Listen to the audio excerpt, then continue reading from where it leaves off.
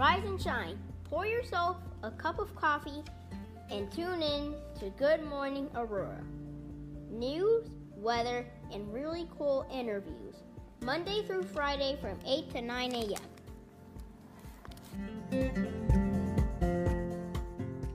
Good morning, Aurora. I am Brenda Rogers, candidate for Kane County Recorder of Deeds.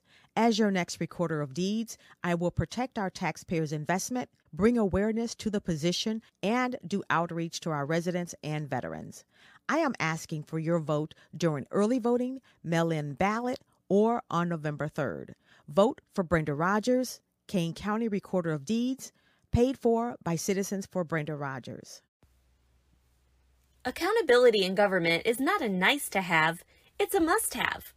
That's why I'm voting for Tracy Miller for Kane County Board, District 4. As a mother and businesswoman, she understands the middle class. She's fighting to keep property taxes from going up and to keep us, the citizens, informed of what's taking place. I want a voice in county government that listens to me. That's why I'm voting Tracy Miller on November 3rd for Kane County Board, District 4.